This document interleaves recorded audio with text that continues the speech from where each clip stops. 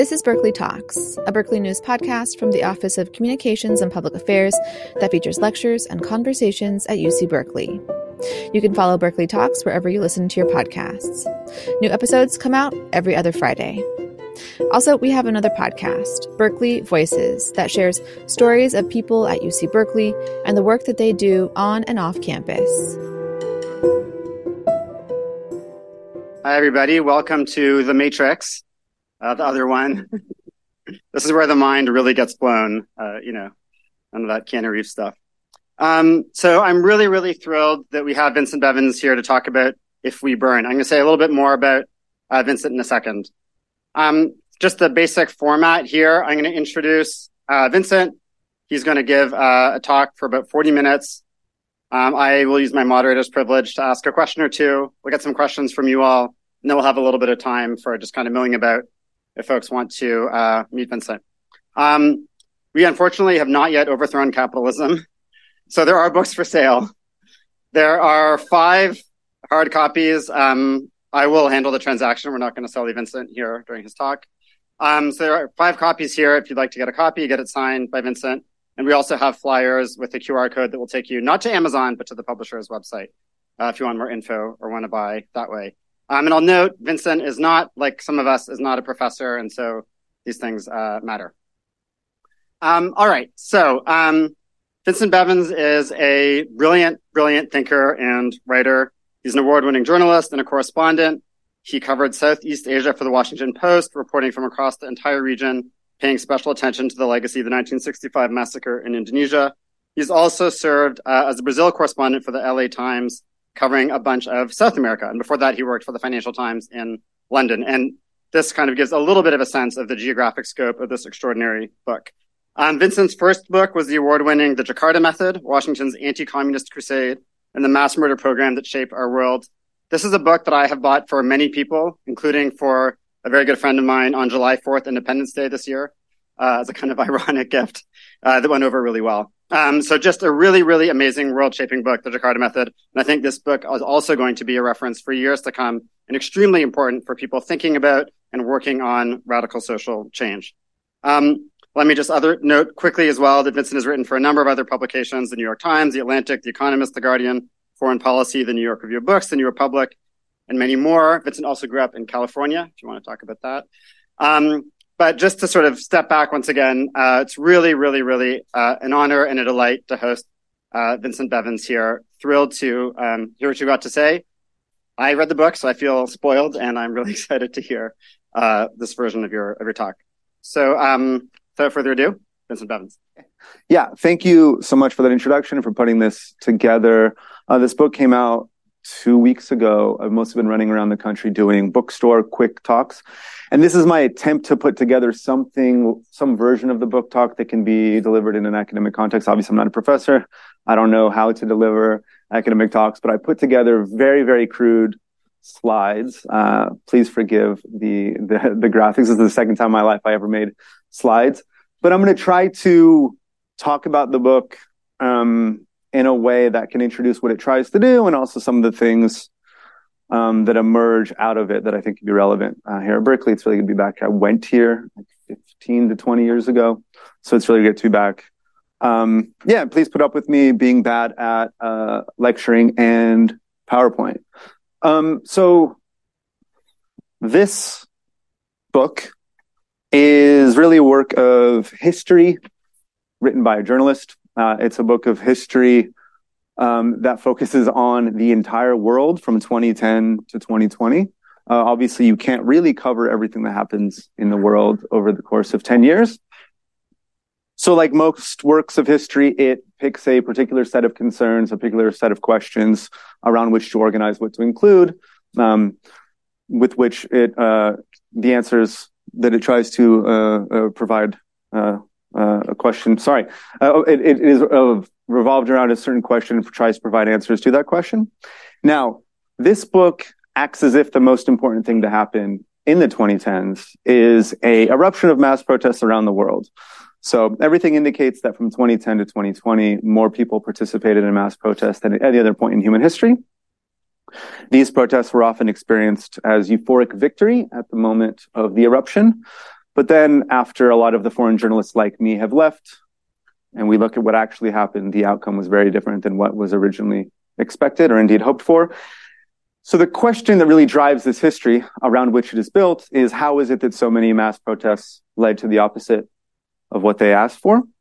And to construct a history around that question, I carried out 225, 250 interviews in 12 countries with people that either put the movements together or responded to them in the government or lived through these eruptions around the world. And so the answer to the question is really the history itself, right? Like this book is not structured as an argument. It's not me saying this is what happened. I think the only answer to that question is really in the events themselves.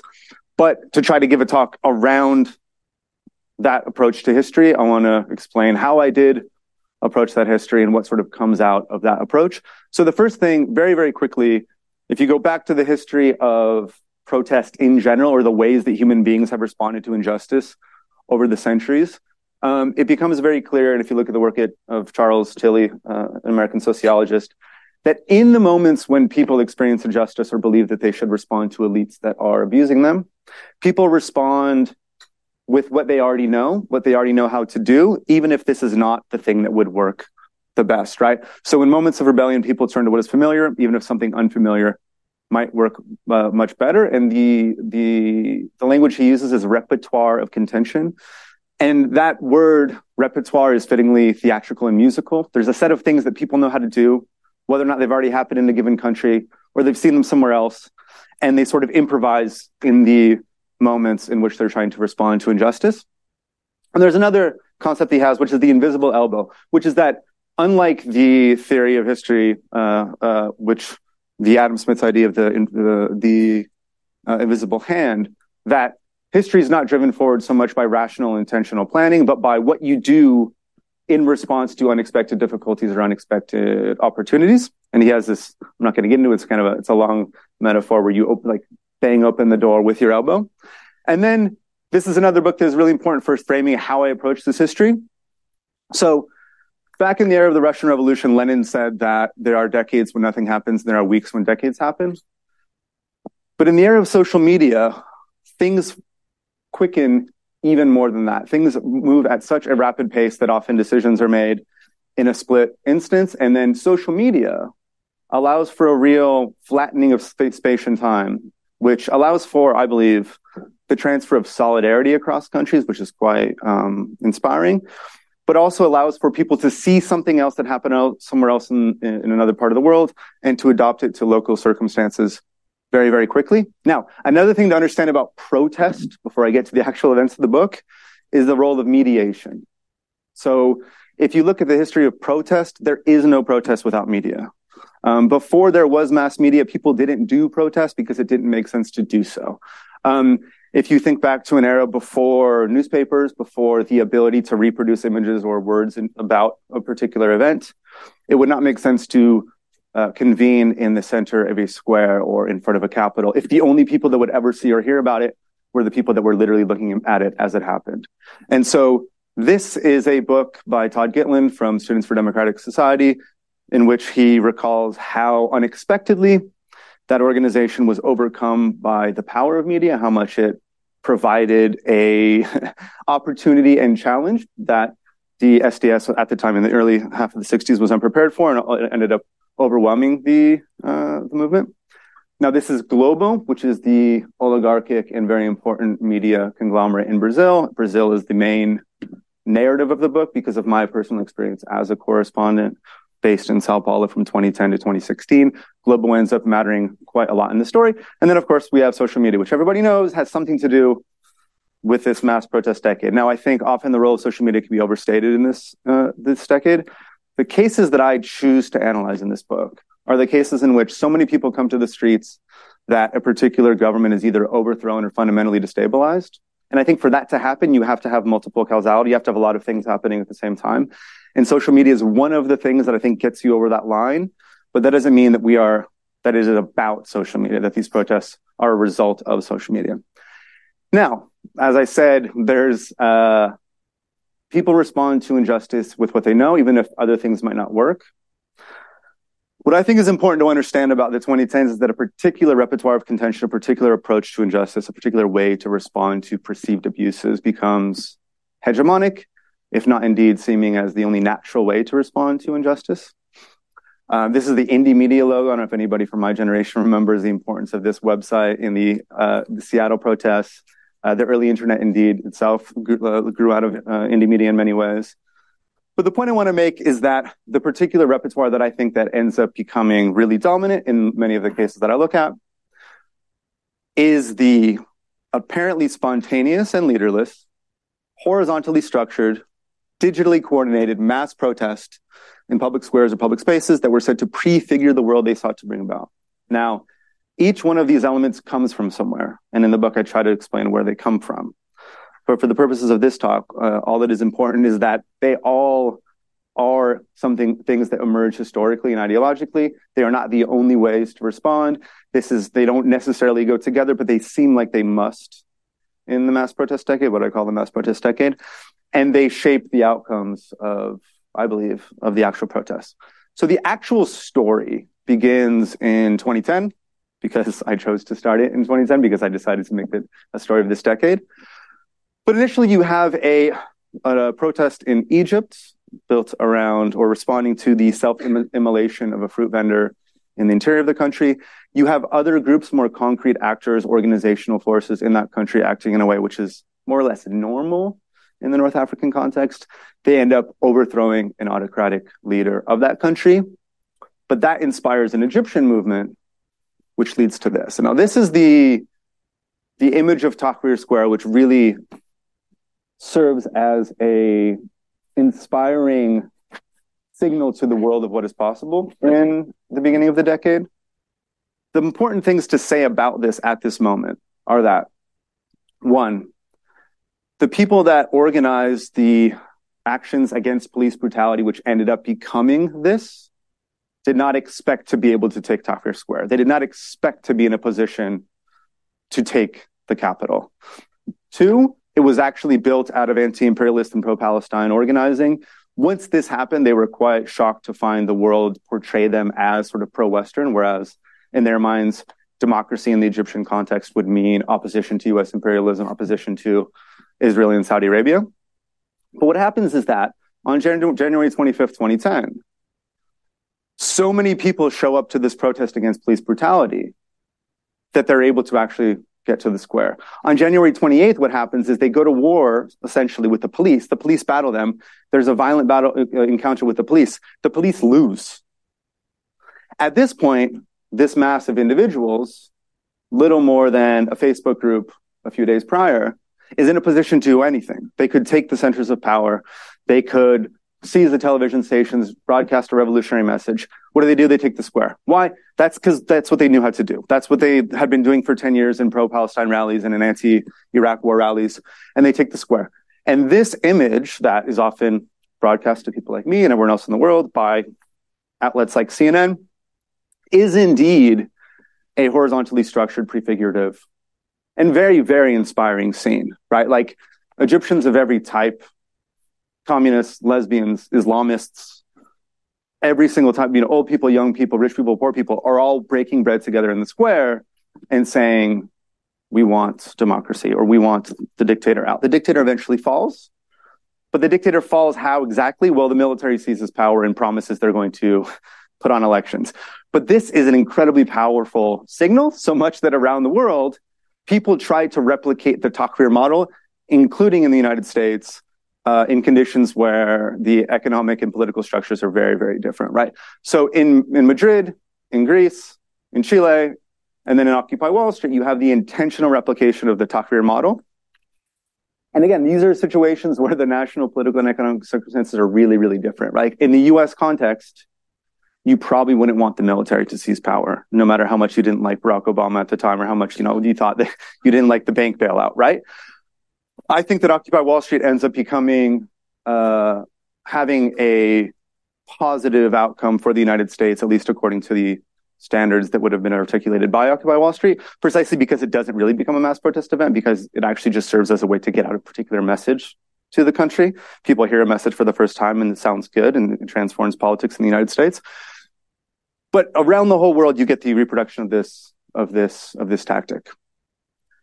Then what actually happens in the rest of the Arab world? You get the imperial response. NATO uses protests around the Arab world as a pretext to launch a regime change operation in Libya, destroying the country. In Bahrain, where there is a classic example of like monarchical autocratic injustice, there is a Sunni minority monarchy that represses the Shia majority.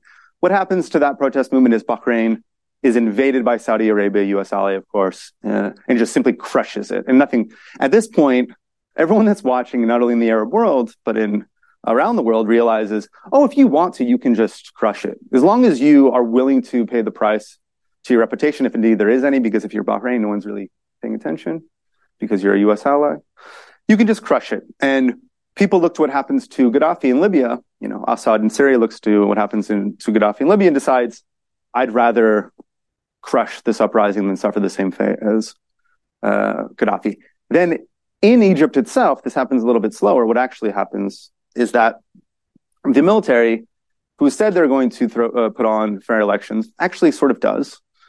Mohammed Morsi wins, but behind the scenes, reactionary Gulf monarchies start to organize a new protest movement, which can be used as a pretext for a military coup, installing the pro-Saudi Sisi dictatorship that takes over in June 2013, and is still running Egypt to this day. So if you're paying attention to what happens at the end of the so-called Arab Spring, this is what you get. You get imperial backlash from NATO, from Saudi Arabia, and then reactionary monarchies in the Gulf. But nevertheless, in 2013, you have wave 2 of this mass protest explosion, starting in Turkey in Gezi Park, then moving to Brazil, where I'm based as a foreign correspondent in Sao Paulo, and then in Ukraine going into 2014. And a couple of things end up becoming interesting commonalities across these 3 countries. The reason I have football ultras here in Turkey is that in all 3 countries, Turkey, Brazil, and Ukraine, the far right shows up. They were not the people that put together the initial explosion, but they show up. In all 3 countries, football ultras matter. Now, randomly, weirdly, strangely, whether or not the football ultras in your country happen to be left-wing or far-right ends up really mattering for the outcome of these explosions. Because if you think about it, right, like the deep assumptions at the beginning of the 2010s is like, well, if everybody comes to the streets, that's the people. But really, it's this particular set of people always. And if we're talking about street battles with the cops, these kind of guys do the best. Now, in Turkey, the Beşiktaş and Fenerbahçe fans take their banners and they put anarchist A's and hammer and sickle slogans into their banners. In Ukraine, the far right, the football ultras are far right nationalists, if not actual Nazis. Now, what happens in Brazil? Now, this is the real narrative of the book because I lived through it. In June 2013, the Movimento Passe Livre, a group of leftists and anarchists, puts together a set of protests demanding a lower price of transportation in Brazil. In the long term, they want to make all public transportation free in the country. But what they are organizing against is the reduction of a 20-cent increase in June. Now, the first 4 protests cause some problems on the streets. They end up shutting down some major streets. So what happens is Brazil's mainstream media asks the military police in Brazil are a legacy of the US-backed dictatorship, to crack down and repress the protesters. Now, if the members of Brazil's media came from the sections of Brazil's population that usually experience repression at the hands of the military police, they probably should have known how this was going to go. But the country was shocked by the level of violence and repression unleashed by the Brazilian military police. And it was so widespread and so violent that it hit people like me. It hit me, but more famously, it hit Juliana Valoni and other journalists in Brazil's mainstream media. And this is what causes Brazil's mainstream media to flip from saying, this is a bad group of punks and anarchists who are causing trouble on the streets, to this is a glorious uprising in defense of the right to rise up in defense of something, right? It became a protest for protest's sake. And as this happens, the media trying to explain why it is a good thing that there's a protest, whereas when one day earlier they were saying we need to crush these kids' heads, they supply a new set of reasons, a new set of things that this is actually about. Now, the people that join the protest after this day go there with a different set of ideas about what is actually happening on the streets. And they enter into first verbal, but then ultimately violent conflict with the original protesters. Fast forward 1 week later, and a lot happens in that 1 week. Like, I remember like hour by hour discussions online. Like, this is really the thickened history. This really matters. Like, so much happens in that week. But 1 week later, the new arrivals on the street that we would now recognize as the beginning of a far-right movement in Brazil violently expel the original punk, anarchist, left-wing groups that had actually organized the thing. In that sort of pressure cooker cauldron of social forces on the streets of June 2013, various movements are born which end up helping to remove elected President Dilma Rousseff, put Lula in jail, and eventually elect Jair Bolsonaro. So that's a long story you can trace on its own.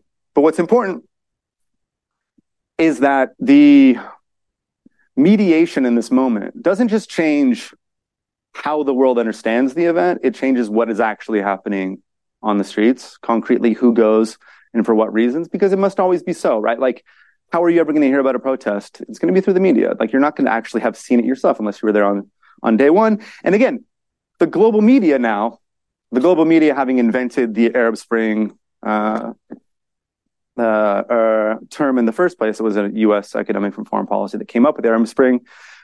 Global media starts to ask, is this the Brazilian Spring? But this makes no sense in the Brazilian context. There is a popularly elected social democratic president with like 70% approval ratings. The Egyptian solution in this context would mean a military coup.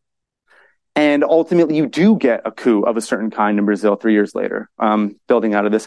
But this strange idea that this is actually a revolutionary situation just because the protest looks visually similar to what's happened in Egypt is a real problem, and I think ends up shaping the outcome, because the way we cover it, people like me, shape the actual explosion on the streets. Now, I could talk for a very, very long time about the very controversial and complex Maidan uprising from 2013 to 2014.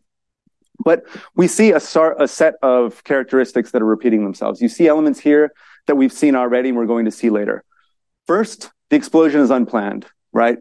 At the very beginning, there's only a few dozen, maybe 100 people, sort of pro-Western liberals, often working, funded by certain NGOs from the West. This is not a problem. I interview the people. They explain why they get this funding, but they don't expect this small movement in favor of an association agreement with the European Union to explode into something that really threatens the president of Ukraine. And then, of course, outside mediation is fundamental to shaping perceptions and indeed what actually happens on the street. So if you're watching Russian language media, you get a different idea of what's happening than if you're watching Ukrainian language media or if you're watching English language media. And the way that Russian language media describes what's happening shapes the reaction in Eastern Ukraine. The way that English language media describes what's happening shapes the response of governments in the West. And then there's this flattening of different phases of the event into one thing. Right? Because what you really have is three movements in Ukraine. You have the initial movement of the pro-Western liberals, and then you have a crackdown which leads to quite a lot of normal people entering the square that are all there because of a response to police brutality, even though the original European Association agreement was not that popular. Only about 40% of the Ukrainians actually thought it was good.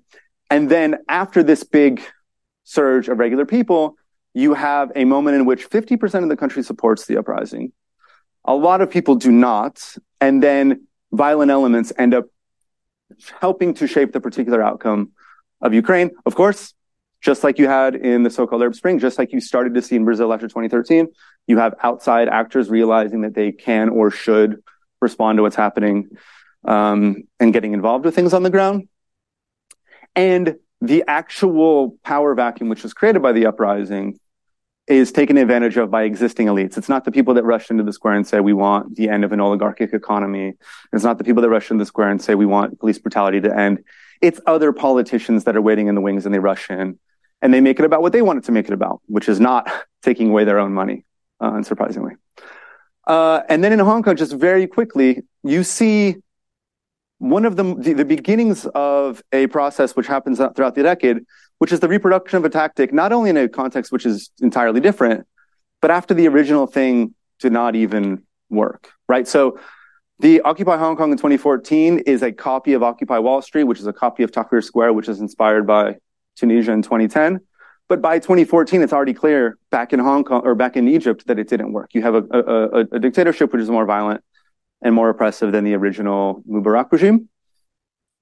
Now, I'm skipping ahead to the second half of the decade. And a couple of things happen in the English-speaking world and then in Indonesia, where I am, where people start to realize, like, oh, anybody can use social media. Like, anyone can do a protest.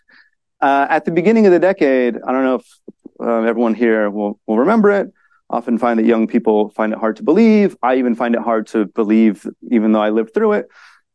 There was this widespread idea in the 2010s that anything that happened because of social media was inherently and necessarily progressive. After the election of Trump, a lot of liberals in the United States flipped entirely to believing the exact opposite, that rather than something that would make the world more democratic and liberal and American, the internet was something that would allow foreign powers to infiltrate the U.S. democracy and, make it more Russian or make it just bad. So I bring this up just because I'm in Indonesia. I get to Indonesia after leaving Brazil, right after the impeachment of Dilma Rousseff, which is made possible partially because of a group that pretends to be like the original protesters of the 2013 June movement. This group called MBL intentionally copies the name MPL, trying to sort of steal the thunder of the original anarchist and punk movement in Brazil. They do essentially steal the thunder to the point where now if you ask people about MPL, they think you're talking about MBL. Anyways, the coup happens in Brazil, parliamentary coup, I think it's proper to call it. And I get to Indonesia, and essentially you have the reproduction of this tactic of the mass, apparently spontaneous, apparently leaderless protest on the public square being put on by an Islamist group that basically wants to imprison the governor for being Chinese. Basically, there is a popularly elected Chinese governor of Jakarta, and they use fake news manipulation of a quote or a video on Facebook to claim that he's committed blasphemy. And then they do the same thing that everybody else is doing. They all wear they all wear a color, they go to the square, and it just starts to become, sorry, I went the wrong way. I told you I didn't know what I was doing. How am I doing? Yeah. So it just starts to become clear that, like, social media, this particular tactic, the mass protest in public spaces, public squares, is a tool. Anybody can use it. Anyone can be used for anything. It's not necessarily progressive. Direct action of a certain type doesn't necessarily lead to an outcome dictated by which action you're using. So yeah, this is I include this because I'm there. Now, rushing to the end of the decade, because in 2019, really, as the pandemic arrives, there is another worldwide explosion of protests in many, many countries. It would be impossible to cover them all right now. But there's two cases that I look at that end very, very differently in 2019. And the reason I include them is they both build on cases that came up earlier in the decade. Now, in Hong Kong, you have a movement which in the middle of the year, puts quite a lot of people, perhaps like half of adults on the streets, in favor of the rejection of an extradition bill. I think it's mostly about autonomy from Beijing, but like there is a really popular movement on the streets which rejects this particular extradition bill. But as things go on longer and longer in the year, there's a radicalization of tactics, and a lot of Hong Kong protesters told me that there was a virtuous or unvirtuous cycle of media attention where the movement would do things that seemed to be represented in a positive way by global media, and they got further away from the actual base of regular Hong Kongers that were on the streets in June. And what happens at the end of the year is because this question of who's representing the movement in which particular way really matters. Certain things happen at the end of the year where if you want to, back in mainland China, if you want to point to this or that thing that the Hong Kong protesters did and say that's really what it is, you could just do it. And there's no one to say, no, it's not. And just like on Fox News, you could pick the small amount of Hong Kongers that wave the American flag and say this is a movement that is in support of America. And then that became the truth for the viewers of Fox News. And there was nobody that could say that it wasn't. And ultimately what happens is Beijing just waits it out, waits for everything to calm down, and then imposes their own vision of an acceleration towards a unification with the Chinese system. Now, in Chile, you have a very strange case where once more in 2019, you have protests led by young, left-leaning, like often anarcho-punk kids, in protest of the rise in metro fares. So the idea is to keep down the price of transportation once more. This once more leads to a police crackdown, which once more leads to a huge upsurge of support in the general population.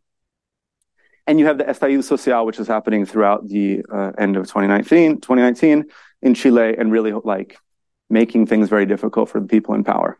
It matters. This is a theme in the book, but I'll skip past it. Mostly, it matters that union activity really makes it difficult for Chilean capitalism to proceed.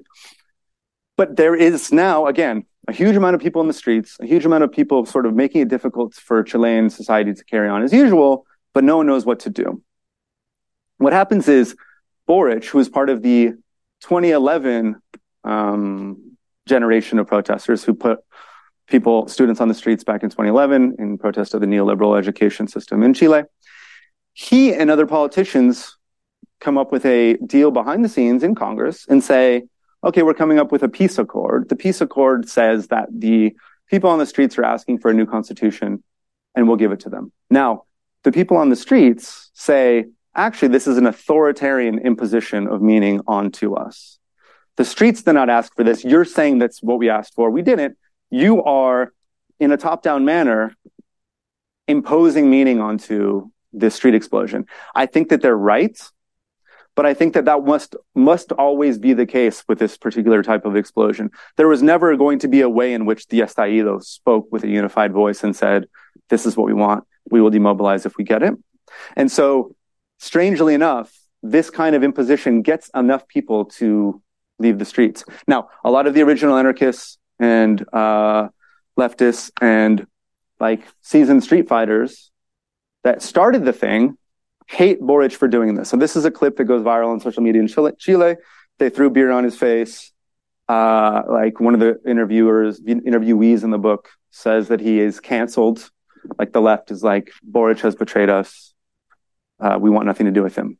A lot of those same people 1 year later told me that they were glad that he did it because it was the closest thing to a kind of representation that could be imposed on the square, considering all the options. And he understood well enough sort of what the streets was about to come up with a solution that was relatively satisfying to a group of people. Of course, he becomes the president, doesn't pass the new constitution. But so in one way, he wins personally. The movement has not restructured Chilean society in the way that it hoped for, of course. But as I say in the book, like if you're a student protester in 2011, the best you can really hope for is becoming president. Then once you have power, then you got to get to work. If you fail, that's on you. But he was somebody that managed to ride this wave to power. So quickly to summarize, again, there's no answer. It's not an argument. The book is a history. I'm looking forward to hearing what people bring to it themselves and come away from it with. But one thing that I think is one helpful way to think about what happens in this decade is that this very specific repertoire of contention proved incredibly effective, more effective than expected, at getting people on the streets. This was so successful, and this unexpected success, put so many people on the streets that you actually generated a revolutionary situation. A protest accidentally created the conditions for either a revolution or radical reform. But a protest, as I said, something which is always about mediation and communication, and this particular type of protest, which is really about a bunch of individuals bringing their own causes to the streets without often knowing each other, is very poorly suited to take advantage of a revolutionary situation. So in a situation where either you can, in the case of Egypt, become the new government because there's no one left. The police ran away. They took off their uniforms and they fled into the night. Or in other cases where the existing government structures, the politicians, dictator, military, are so scared that they're willing to give up a lot to the streets in order to hold on to power. Both those situations require someone to elaborate what is wanted, or to stand in for the larger movement to represent it. Now, back in the era of more functional representative politics, there would have been already pre-existing democratic structures to decide who can stand in for this movement, who can articulate what it wants. I trace, of these tactics back to the split between Black civil rights organizations in the 50s and 60s, which would have had had mechanisms for deciding who's in charge and who's allowed to speak. And then there's like a true representative process. But this type of horizontally structured protest was either ideologically opposed to or simply concretely incapable of taking advantage of the situation in a way which would require representing the massive individuals on the streets. So in this moment, you create a power vacuum. You either unseat the existing government, or there is a loss of power, a sort of the government's off balance. If you want to understand what actually happens, in many, many cases, you look at who rushes into that power vacuum.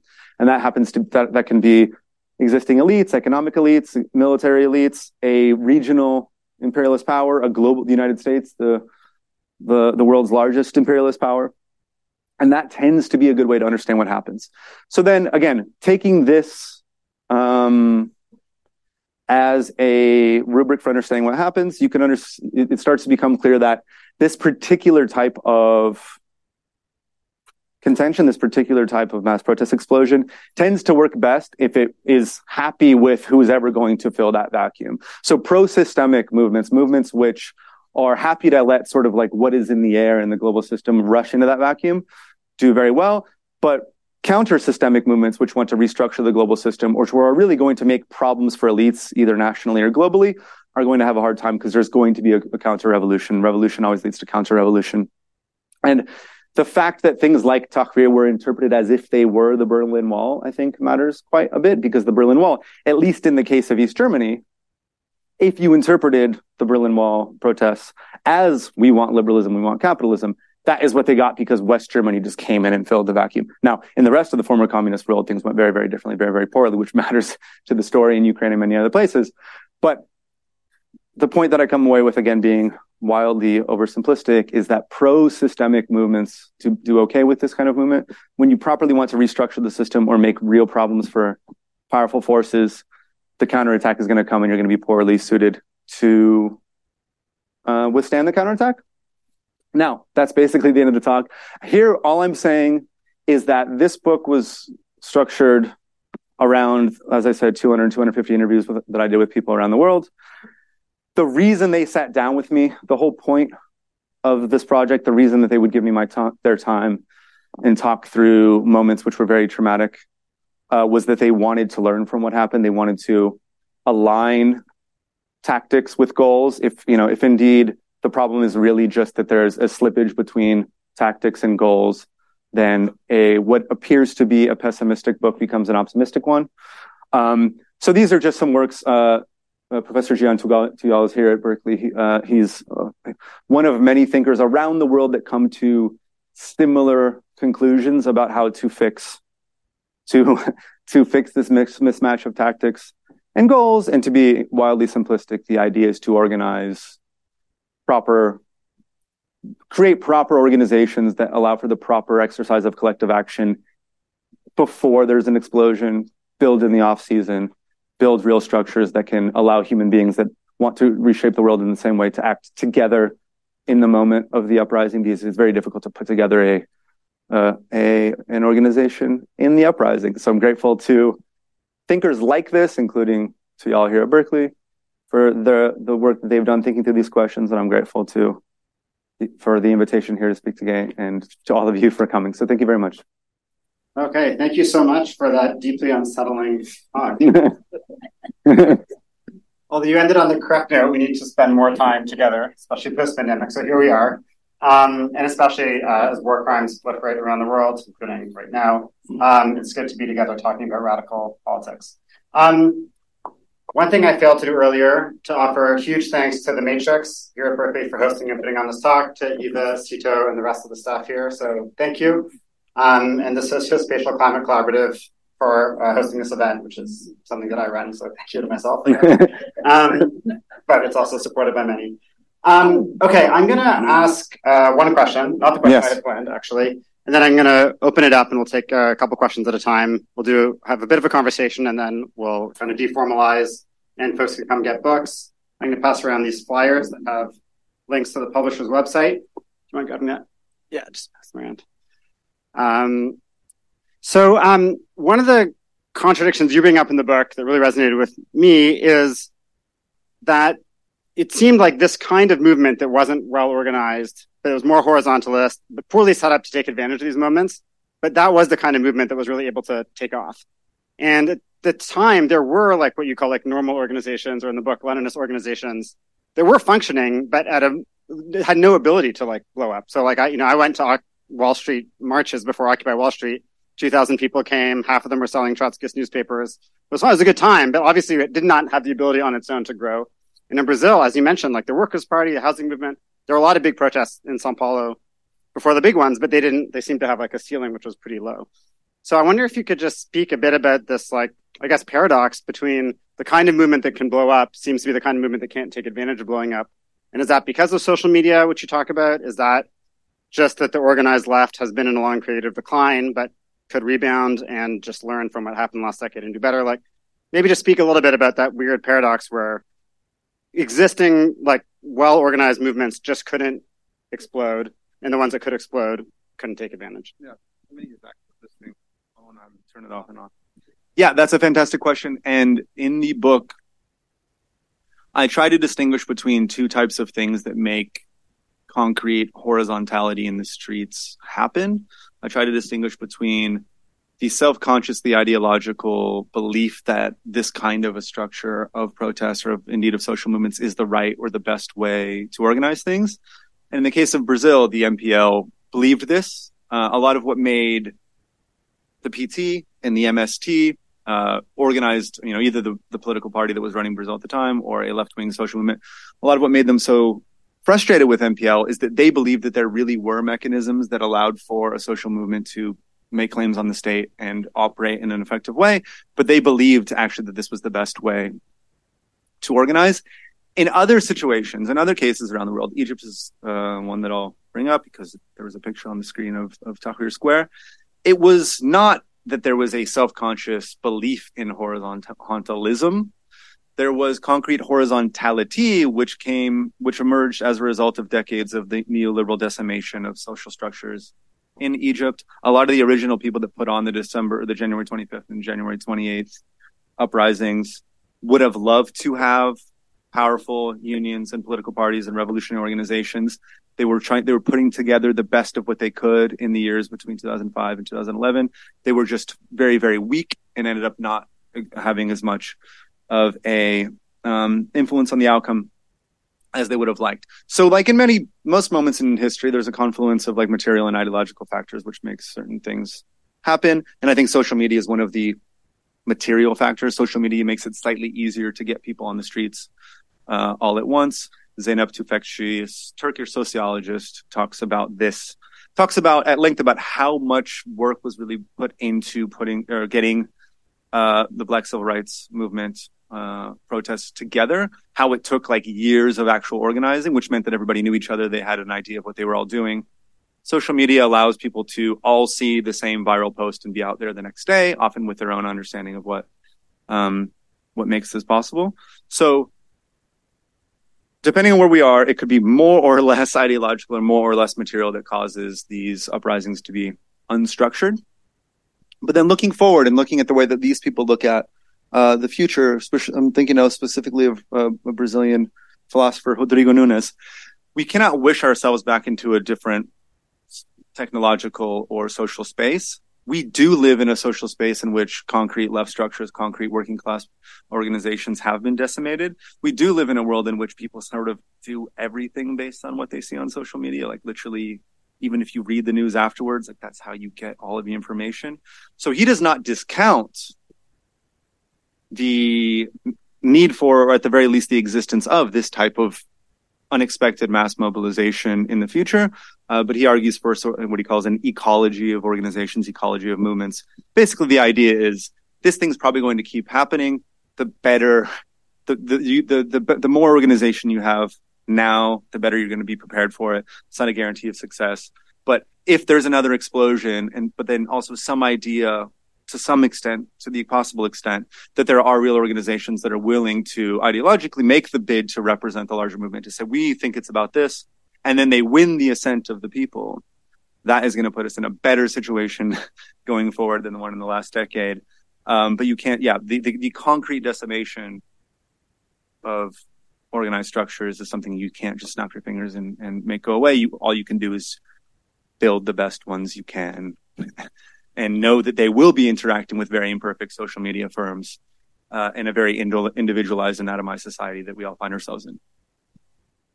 Thank you. And I just have to note, to understand more about the decimation of these movements, you need to read Vincent's first book, Digital Garden Method. It's very clever what he's doing here. It's all connected.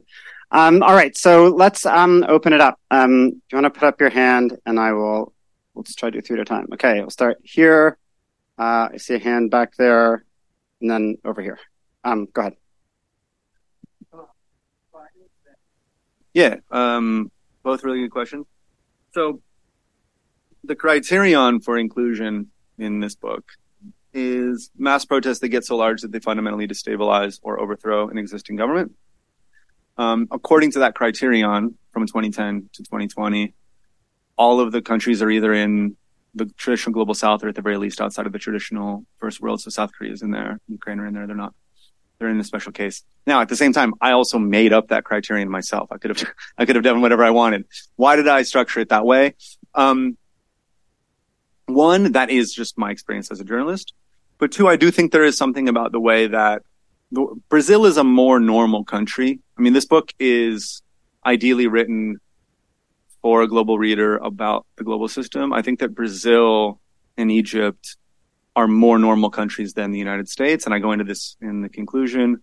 The United States is the most powerful country in the world. There can never be an imperialist power that takes advantage of a power vacuum in the United States because there's no country that's more powerful than the United States. In the case of Western Europe, which I do talk about briefly, I talk about Occupy Wall Street. When governments in Western Europe decide to repress their populations, using violence like every state in the entire world does, they are not viewed by the global media as sort of crossing some line and asking for or justifying a regime change operation. As I say, in the case of Spain and Greece, no matter how big protests got in Europe, NATO is not going to invade itself. NATO is not going to bomb itself like it did in Libya. And also just in the case of what happens in the United States in 2020, which I think is like really quite relevant. I just wasn't here, so I figured the best way for my book to interact with what everybody lived through here from 2014, starting for 2014, for instance, right, to 2020 with the George Floyd uprising was, I think, to come with their own experiences of what happened and have that in the back of your mind interacting with what's in the book. And I've been grateful to hear that some people said that is indeed what happened. And then, yes, independent media. So Media Ninja does come up. I think they come out like right after June 2013. I think that they sort of emerge from that cauldron, and they're one of many, many organizations that are born in that moment. And so to the extent that journalism is going to exist, I think it's going to be dominated mostly by large corporate outlets like the ones that I work for. This is going to be something, you can't snap your fingers and wish your way out of it. But the more that there is, given the recognition that any kind of an uprising or proper social struggle will also have the media as a terrain of struggle, understanding that, I think it becomes clear that the more tools you have at your disposal to put out a message, to cover things from your perspective, to try to tell the truth above and around or below what's happening from the mainstream outlets, which are going to have their own particular ideological assumptions. This really matters. And so, so independent media is another thing, is another one of the structures I think that can be built as part of this learning process, looking back on the 2010s. Yeah, so I think that what you've just described is possible, but the inverse is also possible. So it can be the case that that protests get a lot of people in the streets, they expend a lot of energy, then nothing happens, and that makes them disillusioned or that causes them to demobilize. The exact opposite can happen. A protest can be the beginning of a movement because people get out there, they realize what really needs to be done. They meet other people. They realize at the same time that they realize how long the path is to real change, they can see the path. And there's a lot of experiences of people getting together in a big protest movement and then building on that. So it can go really either way. And again, like that's kind of a point that I try to make throughout the book. Like anything can go either way. Like a protest can be used it's a tool. A protest can be used. And this relates to your second question. In 2019, there was a coup in Bolivia. That coup was preceded by protests. Like in the ideological framework of the early 2010s, that would have been very strange because all protests were good. But like if you look at the history of Latin America, going back to the coup in 1964 in Brazil or in 1973 in Chile, the U.S.-backed coup that removed Salvador Allende and installed the Pinochet regime, there was always protests before. Like they got the middle class and reactionary elements on the streets to protest, and then the military would use that as an excuse to do what they were going to do, which was to seize power. And this is what happened in 2019. You can have protests in the future. And this is something that I beg in the conclusion, like journalists like me to pay attention to. Like who's actually in the streets? What are they actually asking for? What would actually happen if they win? Because often journalists like me from major corporate outlets around the world, the only thing they pay attention to is like, is the government good or bad? And if it's an enemy of the United States, then protests are always good. And if it's a ally of the United States, then protests are always bad. But like the concrete configuration matters. And like this particular type of protest, I didn't really mention this in the original talk. No, I did a little bit. Requires, I think, too much, relies too much on people like me to interpret a very discrete set of moments and sort of provide a neat explanation. But given that people like me will do a very bad job of answering that question, everyone just needs to be as aware as possible of that dynamic, that a protest can go either way. It can have different elements. It can change from one day to the next. It can go upwards or downwards. It can mobilize people. It can inspire people, or it can do the exact opposite. So in the book, I recount 13 mass protest events, but then I ultimately decide that 3 of them aren't really mass protest events. And there's 10. 7 of them go backwards, and 3 of them are either somehow victories or a mixed bag. As a rule, the more powerful and autonomous of a labor movement you had, the more likely it was for things to go well. Now, the original Tunisian revolution, which inspired so much of the rest of the so-called Arab Spring, would not have happened without the UGTT, I don't know French, UGTT, which was a large and well-organized labor movement, which had some autonomy from the Tunisian state, unlike the Egyptian labor union, which did not have autonomy, was totally subsumed into the post-Nasserist social structure. The UGTT had a large radical element in the mid-level of the union structure. So there was Tunisia is quite intertwined intellectually with France. There was a lot of Maoists that had been in Paris in the mid-level of the UGTT. And also there was other concrete, even lawyers organizations, proper civil society organizations, which made Tunisia initially an actually successful revolution in the way which almost no other North African or Middle Eastern case was. South Korea, the Candlelight Revolution, which is very briefly in the book, which is a clear success. Labor plays a huge role. And then in Chile, labor action in the ports plays a huge role in actually making the government need to do something.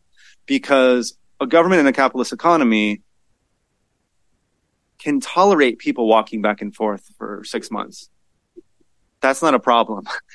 If the economy grinds to a halt, then they have to do something about it. So as a very, very broad rubric for understanding who's the most successful, the more powerful and organized and genuinely autonomous working class movements you had, the better things went.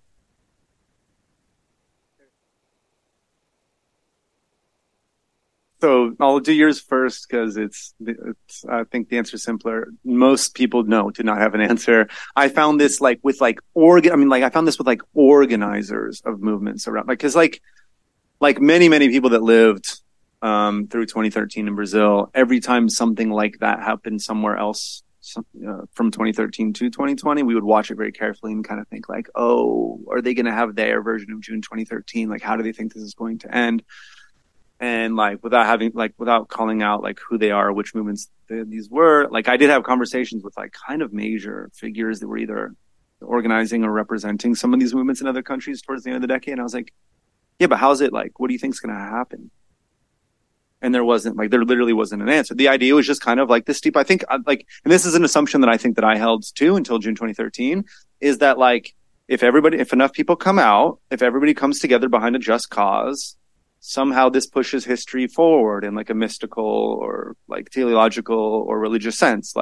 It just happens. We've showed the government what we want. And like, well, either they already knew, or in the case of Brazil, they also wanted the same thing, but they were like, well, we already want, like, why are we fighting? We actually all want the same thing. Or they knew, like, or in the case of the Hong Kong, in 2014, they demonstrate very clearly that there is a yellow movement that wants a particular system in Hong Kong, and that they demonstrated that Western media will reproduce that movement positively. Beijing knew all that. They knew that, very, very well for decades. That was the whole point of the yellow movement. So no, often. And then in the case of Brazil, for example, like just go back to my own experience, not only didn't people not have varying or non-existent answers as to how this was supposed to lead from one thing to the next, people like me in June 23rd were called upon, were handed this very strange task of going out into the streets, talking to like 11 people, and then coming back and telling the world what the protests were about. And what happened, and I recount this in the book, is very strange. Without any of us wanting to do this, we all came back with a different version, which flattered our own ideological predispositions. Like, I had a particular idea which lined up with my idea of what kind of things should be happening in Brazil, and everybody did this. And I think this is the the Globo logo. They did this. I talked to in the book I speak to the leaders of the MPA, the original punks and anarchists that organized the protest in June 2013, as well as Fernando Haddad, who's the mayor at the time, and now he's the finance minister of Brazil.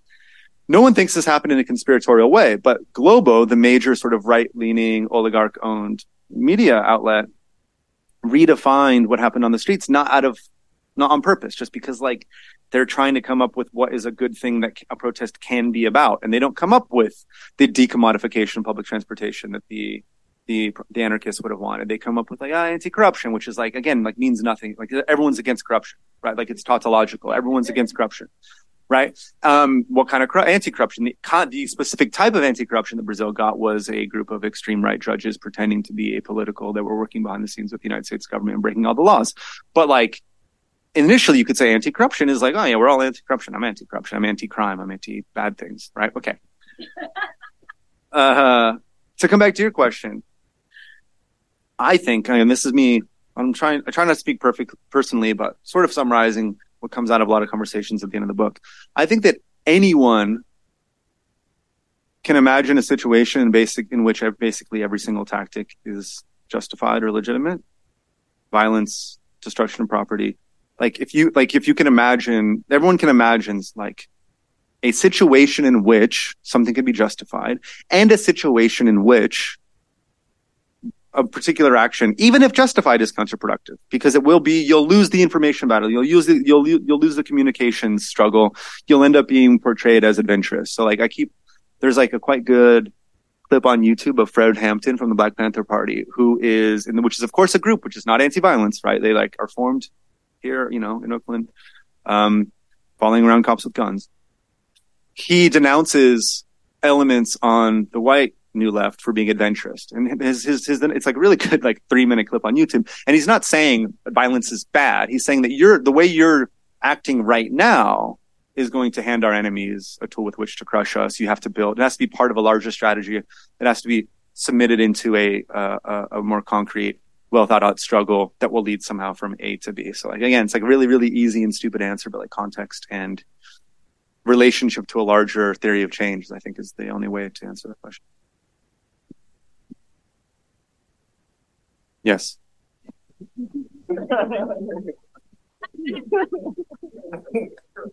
I'll go backwards. Absolutely. This is the thing. In January 6th and January 8th, I was texting Rodrigo Nunes as January 8th happened. And it's oh, they're having their eschatological moment where they think that if just enough people enter the streets, that somehow God will come down from heaven and deliver the country to Jair Bolsonaro. And also there's quite an interesting way of understanding social media. There's a generational reading of social media, which I find quite interesting, which is that the reading is that from 2007 to 2015, millennials get on social media, but then from 2015 to 2023, boomers get on social media, and they just have different political goals, and they just use the same tools to try to end history by storming the capital of this or that country, and it doesn't work out for anybody, right?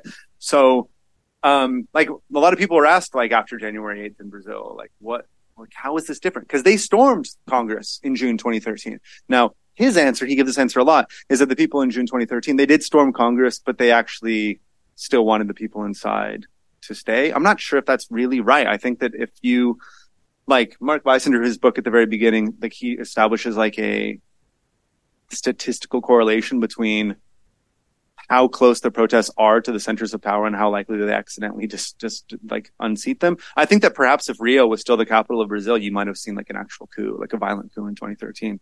But yeah, like again, by June, again, I say this all the time, but I'm gonna say it again.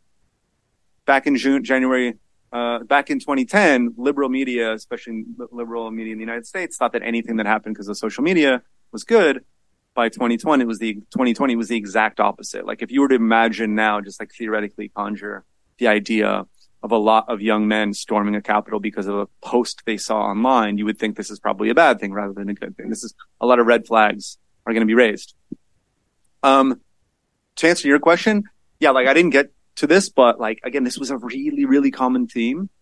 I forget the number, but in 7 or 8 out of the cases that I look at, it wasn't the first thing. And this is the thing that like the media makes a big mistake. It wasn't the first thing that got people on the streets. It was the crackdown. So like in the case of Euromaidan, as I said, only 40% of Ukrainians actually thought that the association agreement with the European Union was a good thing. 38% were against it. It was like not a great agreement. But it's the crackdown that 70% of the country supports. And then this creates this whole new movement, which often is a huge ball of energy, which does not know where to go. So I found this was a very, very common, almost like disappointingly simple explanation for a lot of the explosions is that there's a crackdown, there's some kind of a government which responds incorrectly, or there's just because of social media. Right. So every state that exists that I know about right now, you can get a cop to beat you up.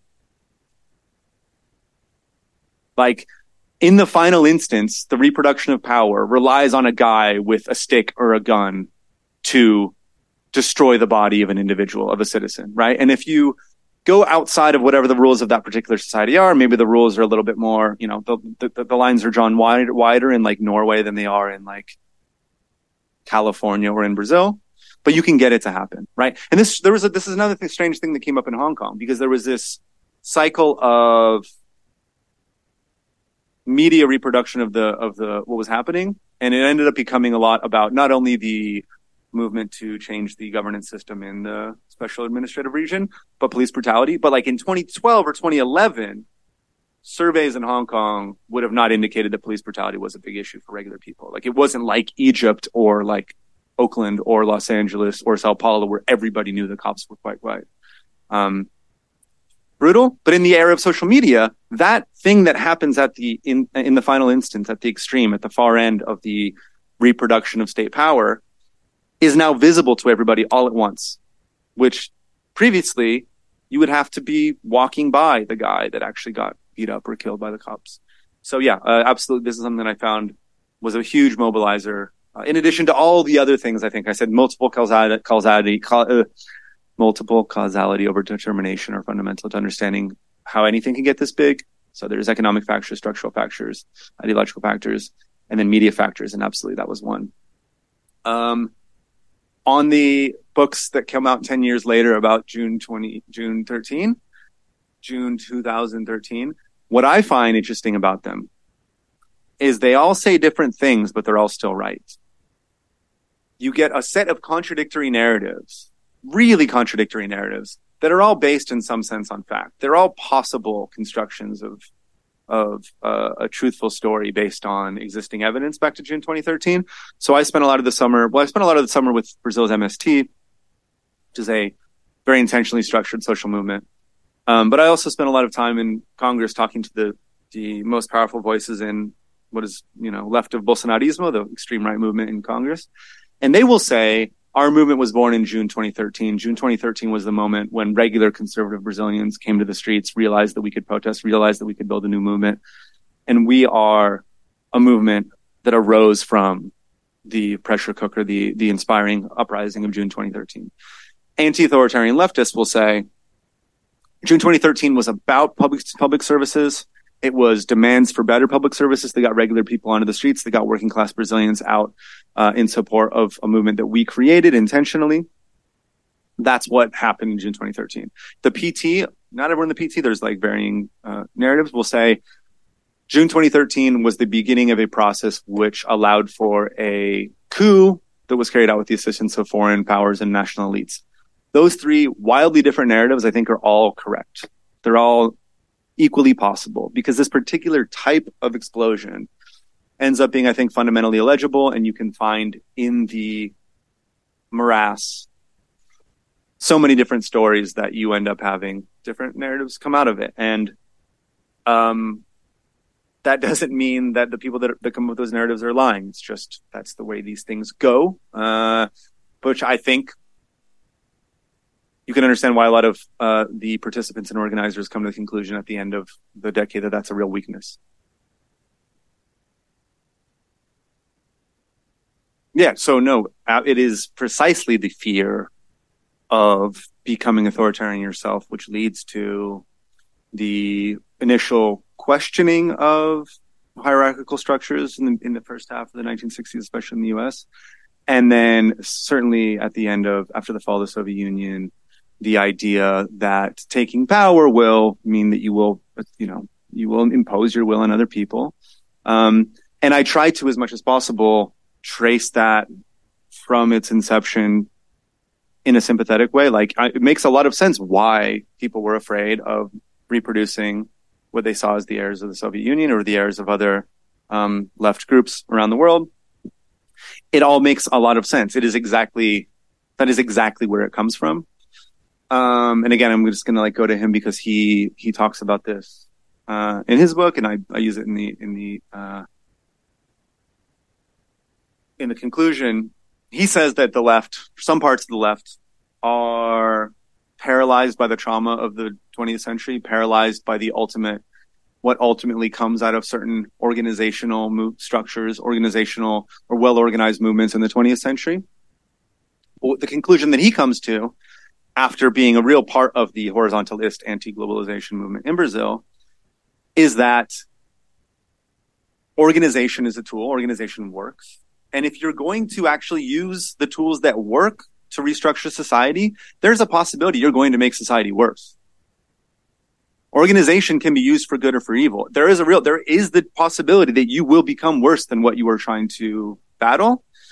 But if you do not use the tools that work, then you're abdicating responsibility and letting somebody else figure it out.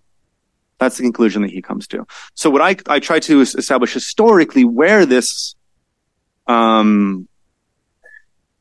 questioning of structure and hierarchy comes from, because it comes from, I think, the concrete decimation of left structures in the Cold War.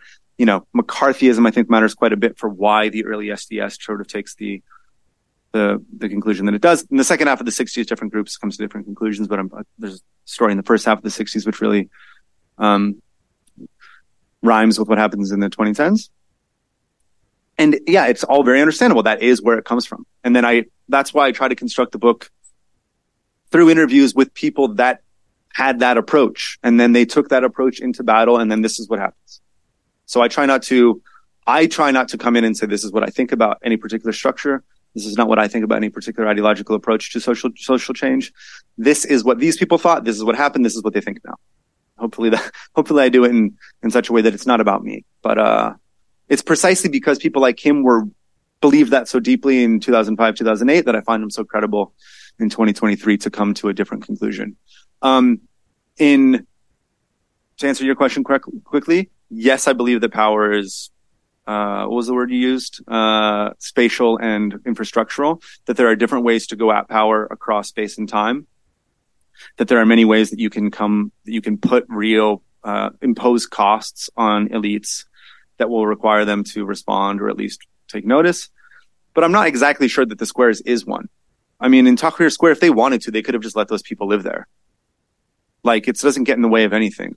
The government of Egypt could have just let those people stay there for 6 months and this is what happened in a lot of other places, like a lot of other Occupy style movements, is that if they weren't actually putting real pressure on the government, then they could just wait until people got tired or cold or had to go home.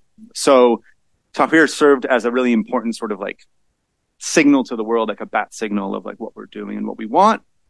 But I think a lot of people would come to the conclusion that should be combined with kind of the other things that you suggested, which is to put pressure on other power centers. The economy, political pressure, all kinds of things, strikes, boycotts, all kinds of things that you can think work alongside the sort of big communicative gesture of the square. Okay, I'm going to make two observations before we close. Thank you so much. The first observation is this is just such a great conversation to have. And I feel we're like right in the nexus of organizing, reporting, and social science. And it's a really great and fun spot. Really fills the room in a way that doing just one or the other doesn't always do so. So really, really great. And I think, and a sub-observation of that is I think what brings this together is like a big book that takes on like a big burning question and with really clear and simple language. Like I think anybody who reads George Orwell's Politics in the English Language, which is a beautiful text, can recognize, I think, a huge amount of those kind of that craft in the work that you've done here, Vincent. So like we've covered so many big ideas, but in a language that is super understandable. And for my fellow travelers in social science, taking note of that. So really, really incredible work. The second observation is that Vincent's handwriting is idiosyncratic, unique. Very millennial. And if you'd like a piece of that handwriting yourself, you only need to come up to me and to get one of these books. And I think he will scrawl on it for you. So huge thank you to The Matrix, to SC2, for all of you for coming, and to Vincent, a round of applause. You've been listening to Berkeley Talks, a Berkeley News podcast from the Office of Communications and Public Affairs that features lectures and conversations at UC Berkeley. Follow us wherever you listen to your podcasts. You can find all of our podcast episodes with transcripts and photos on Berkeley News at news.berkeley.edu/podcasts.